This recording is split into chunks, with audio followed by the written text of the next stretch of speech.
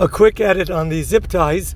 There is a chumrah to not use something that is not grown from the ground to hold down the skach beruach mitzuya. So again, if your skach will stay pretty much on a regular day, then you're fine to use zip ties just in case there's a very strong wind. But if they won't even stand up to a regular, normal, full day of very slight breeze, then the zip ties should be avoided, and twine or those bamboo strings are preferable. But if they could stand on a regular day and just not to big winds, the zip ties are fine.